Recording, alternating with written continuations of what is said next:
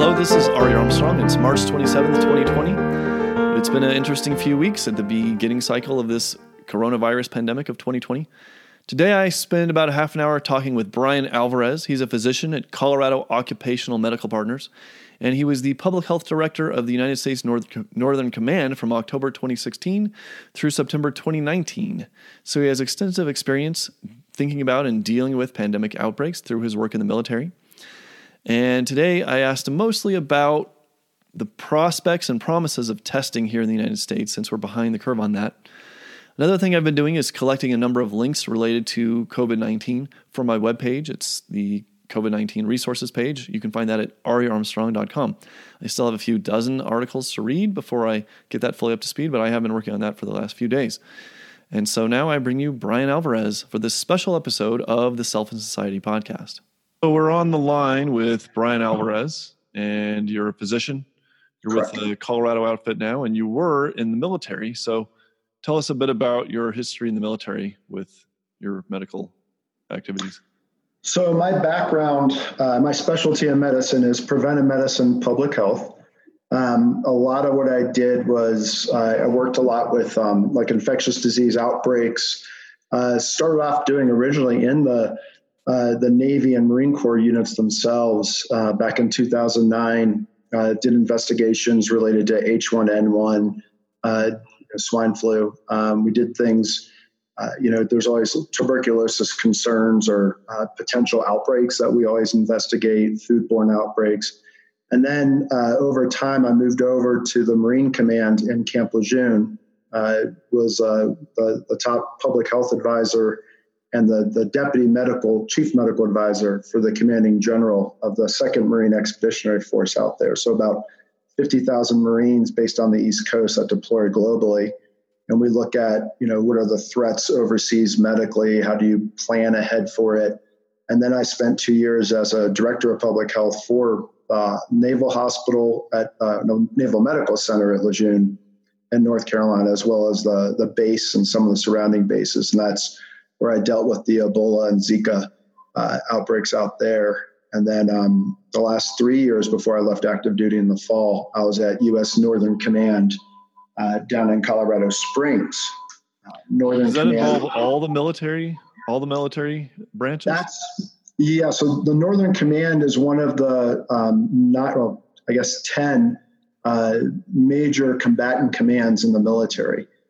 So Northern Command has responsibility for the U.S., continental U.S., Canada, Alaska, Bahamas, Bermuda, and Mexico. And we do a variety of things. We're the ones that help coordinate any military operations that have to happen. And a good chunk of those functions are actually disaster relief. So like a Hurricane Maria that hit Puerto Rico, that was part of our thing. We planned a lot of the military side of that response for it. When we look at a medical aspect of it, we look at, how do you augment medical care from the local communities? What stuff do they need? What resources? And then we do a lot of long-term planning. So, things like up in the Arctic, how do you support troops that have to do the missile response stations up in the middle of the Arctic, zone. And then some of the stuff we did was pandemic, actually. We were part of the pandemic planning, working with CDC and HHS, FEMA, Homeland Security on that. So they, we're very familiar as to what the federal military does, because that was under our response on that. So we'll all just agree that your stuff when it comes to pandemic preparedness for pandemic response. So not as much as there's many more much smarter people out there than me. So, thankfully we're hearing voices from a lot of smart people who know a lot about this. However, as smart as you are, you're in a way, people are only as smart as the data to which they have access. Mm-hmm. And that brings me to the main topic that I wanted to discuss with you, which was the matter of testing. Mm-hmm. Because it seems like a lot of these estimates concerning how contagious this disease is, what the death rates are, is contingent on a lot of guesswork, which we just don't know because, I mean, one way that we could theoretically know that is by widespread testing, which just isn't available at this point. Correct. But given the fact that we are behind the curve now, that we are already on lockdown in Colorado and many other places around the region, what I wish could happen is that we could ramp up testing such that it become so widespread that we could slowly get a handle on things. Doctors could start to actually see where it's spreading more. We could actually start to pinpoint people who are actually sick and quarantine them or isolate them, so that people who are already either have antibodies or haven't been exposed could go back to something resembling normal life. And so that's kind of the topic that I wanted to review with you. That what you're describing is actually what happened with South Korea and Germany. They had that immediate capability to do early intervention and screening, so they could find out right off the bat who was exposed to stuff, do what we call contact tracing. So everybody that's a positive, you're able to trace their steps back over a week to 2 weeks and then try to find, again, you're not going to capture 100%, but you can capture majority of the contacts that somebody's been around and basically quash the spread as quickly as possible. That's crucial. And unfortunately, we missed that window of opportunity, it's hard to make up after that point, to be honest. It's a hard thing to go from here. So to my mind, though, ramped up testing has got to be part of the solution if we have any hope of getting out of this, short of everybody gets it and we just kind of lump the losses, maybe spread it out over time to keep them somewhat lower. But is there any realistic chance that we can ramp up testing at this point sufficiently to get a handle on it? Unfortunately, it takes time. You have to understand the testing stuff, whether it's run by the public or private sector, it takes time it's not just the actual test, the actual test itself of what you're looking for, but you have swab sets, you have test tubes, you have the material that has to actually contain it so you don't ruin the sample, so it's good enough to be tested. But to be honest, the other thing that I think we're starting to see now, which explains why people are waiting 5 to 7 days to get their test results back, are it's the labs out there in the community that can do the testing and have that capability. They don't have the mass capability to do the testing. So they're getting basically overwhelmed and swamped, and they have to prioritize. And that's unfortunately what we're left with at this point, and that's the catch-up game. And I think that's, your idea of mass testing and ramping it up. I think everybody wants to go in that direction, but I think it's tough to do now since we're already behind. And I think that's what we're trying to figure out at the community level, how to do that. Well, maybe you can explain, I have a little bit of knowledge about this, but maybe you can explain the differences between the active viral swab testing and the blood antibody testing, and the differences in how those are collected and run, and the differences of what they convey in terms of the information. Yeah, so the active swab testing is usually what they do with like a nasal, a nose and throat swab test. And that's really just looking for remnants of that virus itself in there, an active infection going on. When we start doing antibody tests, that's where it gets and the blood tests, that's where it gets a little bit more complicated. And I think that's where they need a little bit more data to figure out, how quickly are we seeing, because it's not just a matter of antibody, it's different subtypes of antibodies. And when we look at it, we do this, for example, for hepatitis, right? Hepatitis B, which is a common one that we screen healthcare workers for. And, there's, 6 or 7 subtypes of hepatitis B antibodies. And then you also look at surface antigens, and you can measure that in somebody's blood and determine, is this an active infection going on acutely? Is this a resolved infection? Or is this something that somebody has now developed an immunity to, they're no longer infected? And so that's the thing with this particular COVID. Again, coronavirus is something that's been around, that group of viruses known as corona has been around for years. We've known about it. But this COVID-19, this strain is something that I think we're just trying to figure out how to, what are the antibody surface markers that we're looking for? And then more importantly now, how do you equip laboratories around the country to basically be able to detect those. And that's the logistical challenge behind it. So let's just say, because there's also coronavirus-based colds, right? A different sort of virus. So Yeah. would these antibody tests, could they tell the difference between whether I've had a coronavirus-related cold recently versus COVID-19? Can we get that level of detail with some of these tests? On the test, they should be able to get to that level of detail. That's something that they're looking at. I think the issue isn't necessarily, is this a coronavirus cold versus COVID-19? The issue is when I do the blood test, which we in the medical world call a serum test, am I looking at somebody that has an active infection or an immunity? And I think that's what they're starting to look at, the different things. And I think that's that's where the lab capabilities have to come into play. And are the labs equipped? And then more importantly, are they equipped to do mass testing at once? And I think that's where the problem is. Well, I don't know I've been reading a bit about the effort in San Miguel County, because there's a couple there who works for a biomedical company, and they are paying for everyone in the county to get the blood test twice. So it's actually going on now, like today, yesterday, and then a couple more days to try to get everybody. It's a relatively small county, like 8,000. And so their plan is to do everybody once. And then I believe the plan is to wait 2 weeks and then do everybody again. So me being a layperson thinking about this, I'm hopeful that this can actually yield some data about how widespread this is and how many people who are getting it are actually getting really sick. So do you share that kind of optimism, or have you heard, I don't know if you've heard about this particular study, but what do you think about efforts like that? So I haven't heard about the San Miguel County study.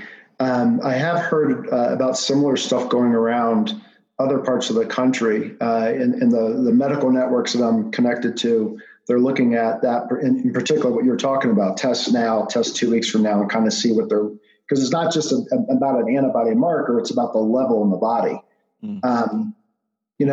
I think that's hopeful, but again, our conversation leading into this was that, we're looking at ways of helping alleviate the strain of shutting down an entire society. And unfortunately, I think we're at that point where, while I think those kind of projects are going to be incredibly helpful so that we don't have to shut down and lock ourselves in for the next 6 months, I don't think that's going to help us in the next 14 to 30 days. And I think that's the challenge, and that's part of the problem that we're dealing with on this.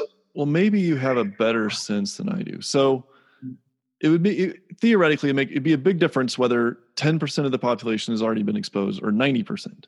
I mean, if 90% has already been exposed, we've kind of exposed ourselves out of the problem, but I don't think that's the case, right? That's the fear, is that it's closer to 10 than to 90. And so it seems like one thing, even like some randomized tests might reveal the spread of it.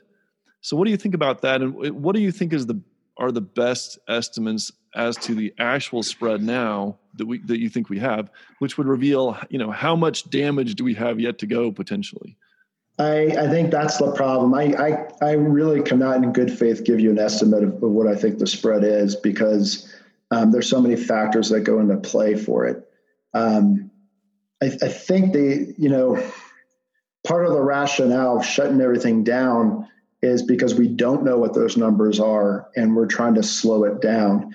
And again, it's not so much the asymptomatic people or the people that are just getting sick, I have corona, I have COVID-19, I'm knocked down for a few days. That's not really the concern. The concern is the hospital capacity to handle patients. And so the scary part about this virus that I think what is the great unknown is, every virus, even different strains of a common virus, has a tendency to shift in its what we call virulence, which is the severity of that. And we saw this in 1918 with the flu epidemic of that year, where, a lot of people were just knocked down for about a week or 2 weeks, and then they were able to get back to regular life. But there were some virulent strains that actually hit, especially on that second peak of the wave for 1918, that it literally killed young, healthy people that should have been able to bounce back and survive. And that's what we're, I think in order to help people in those that are hit by the virulent strains, you need to have full-blown hospital capacities. That means ICU beds, ventilators, everything. And right now, our hospital system, not just in the US, but in the developed world, is not designed to handle mass groups of people that require critical care. It's not. Even socialized medicine in Britain, free market systems here in the US, it doesn't make a difference what that is. It's in today's world, we can do a lot to save people and help people out, but not in the mass numbers that, for example, Italy sees. That scared a lot of people in this country into realizing, what do we do? And because we don't have the data, like you said, and all that information on serum testing and swab testing, we don't have that really in, so we don't know how that can help us manage people. We're kind of stuck where we are right now, unfortunately.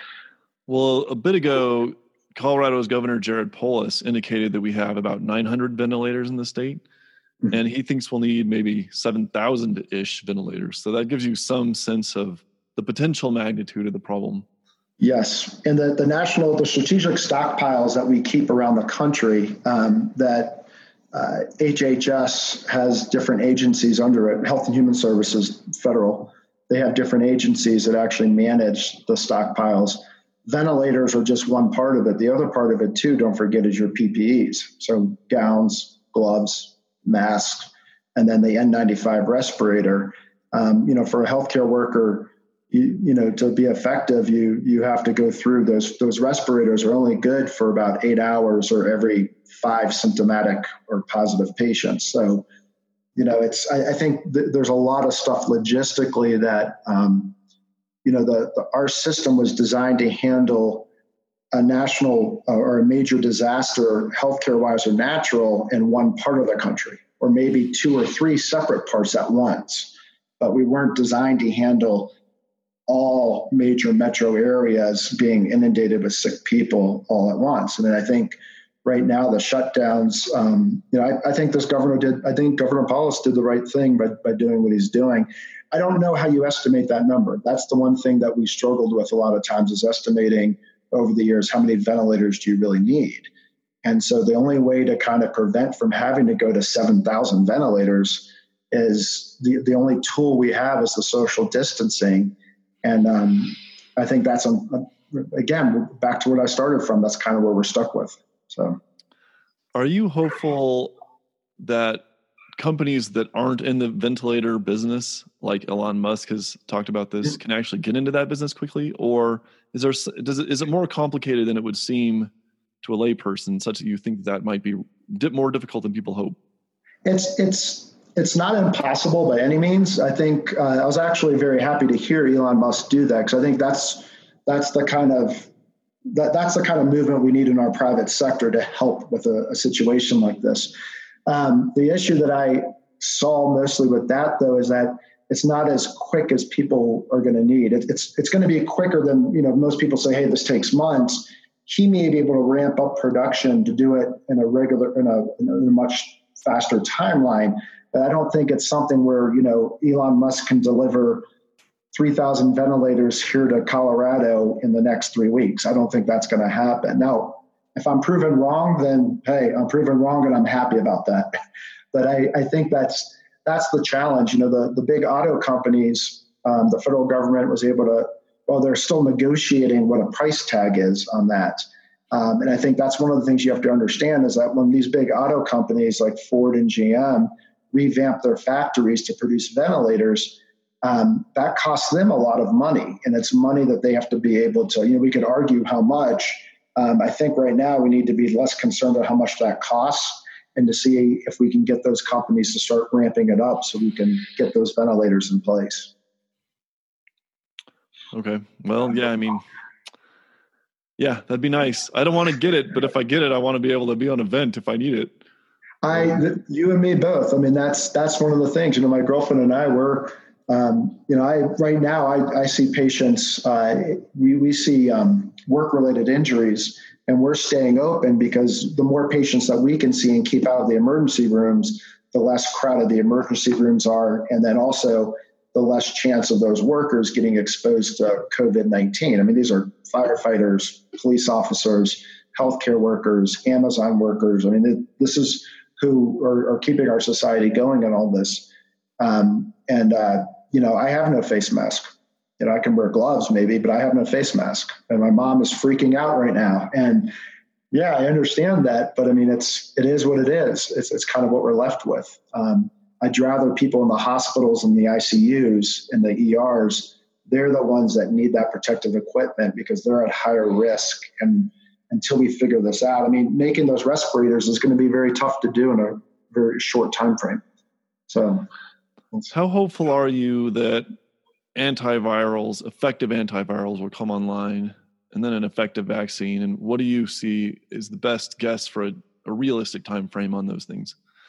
So for antiviral medications, and we saw this with past things like H1N1, the issue is not how quickly they can come on, but how fast the virus develops a resistance to it. That's the problem with antivirals. So if they do come online, it needs to be managed very closely by healthcare staff. Because we saw with H1N1, one of the big antivirals that we used was quickly that virus developed an immunity. And that's what viruses do. That's how they've survived for billions of years. For vaccines, I'm thinking back about H1N1. It first broke out around March, April of 2009. And they got, for the military, we got the first dose out for high priority military at the end of September of 2009. So within that 6-month time frame. But the big thing on that one you have to kind of keep in mind is that H1N1, that is a little bit of a different beast because that's part of the influenza family of viruses. And influenza is something that we've managed to develop a vaccine for. However, the vaccines change and they have to evolve with the virus itself. So for coronavirus, I mean, I really have to defer to people like Dr. Fauci, who says this is, maybe by the fall we'll have one on. The reason why I'm optimistic about, or I'm not doomsday scenario about it is by the time the vaccine comes around, this COVID-19, a lot of us will have already been exposed to it in various forms and developed some kind of an immunity to it. So by the time we get the vaccine, that should help us because COVID, all viruses, when they go through multiple peaks. And so this one eventually is going to, each time it goes through a peak, it changes in its virulence. And so I think between developing an immunity to it and then the vaccine bolstering our immunity, that's where we're hopeful that COVID-19 won't be the threat right now that we're currently concerned about. Okay. Do you have any, what else should I ask you right now? Oh, no, this is one of my down days. I would have dressed up for you a little more. Good. We're all on kind of in a weird zone right now, being home, kids home and everything else. I think it's like, I have two parents that are 80 and 82. My dad's grandmother died in the flu epidemic of 1918. And, when this first came out, I told my dad, I said, we've already had one person in our family die that we know of that great flu. I don't want, another member. And so, it goes back to basic things that are in our control. It's stuff that like our moms taught us when we were kids about, coughing and sneezing, into your armpit, that area, washing your hands frequently, not touching your face, which is something I have a hard time doing. Those are the things that we have to constantly be thinking about. I know as a physician and seeing patients on a regular basis, it's really stopped and made me think about how many times a day am I actually wiping off my stethoscope? How many times a day we talk about washing hands, which is what I do, but, little things about stuff like that. And I think those are in our control. I think it comes down to what I'm seeing now in our society is, looking out for the people that actually need help, that need it. We talk about elderly, but there's a lot of people walking around with suppressed immune systems. I'm active in the cystic fibrosis group out here in Colorado. And cystic fibrosis is a disease that used to kill people when I was growing up. I'm 43. And so now when I look around, I see people that are in their 30s and 40s with CF that are, holding, they're part of our normal everyday life in what they do, but they have weak immune systems. There's a lot of other people out there that are like that, cancer patients, things like that. So, I think one of the things that we really need to think about is, this particular crisis is being driven by the lack of the capacity of the healthcare system to handle massively sick people all at once. And I think we need to be a little more cognizant of why we do stuff every year for flu. We get the shots, not for ourselves, but we do it because of all the other people out there that don't have strong immune systems. And I think it's that awareness of us trying to figure out. I think the other big takeaway on this one is emergency preparedness. I think that's something that we're seeing right now, that we really have not developed a good capacity nationally and locally and regionally. I think that we need to rethink on how we do stuff. I know my colleagues right now in the military that are working on this particular outbreak, there's a lot of lessons learned, and I have no doubt that they're going to, after this is done, fix it. But I think there's a lot of issues that, people have talked about for years that was theoretical, that now comes to play. And I was talking to a friend of mine who's a colleague, and I hate to do that little, I told you so, but it's for years we would sit through these exercises that were simulations on pandemics and say, this is where the problems are going to be. We know social media, the media themselves, or the messaging has to be handled in a better way. And sadly, I'm actually seeing that kind of play out where, I went to the store right now and I couldn't even find any paper towels. It's like, really? Come on, guys. So I think this will rethink on how we do stuff. I am very confident locally here, and I don't want to jinx or be too overconfident, but I am very proud of some of the people I know that are involved here in Colorado in the response. And I think that they are very wise in doing it. I know this has hurt a lot of people economically, but I think the big takeaway from this is we need to be better prepared in the future for these kind of things so that we don't destroy family businesses and, people are out of work having a hard time paying bills. And that's not right. We need to figure out a better way to balance all of this together. Okay, well, stay safe out there, and thanks a lot for talking to us, sharing your thoughts today. You too, Ari. Thank you for having me.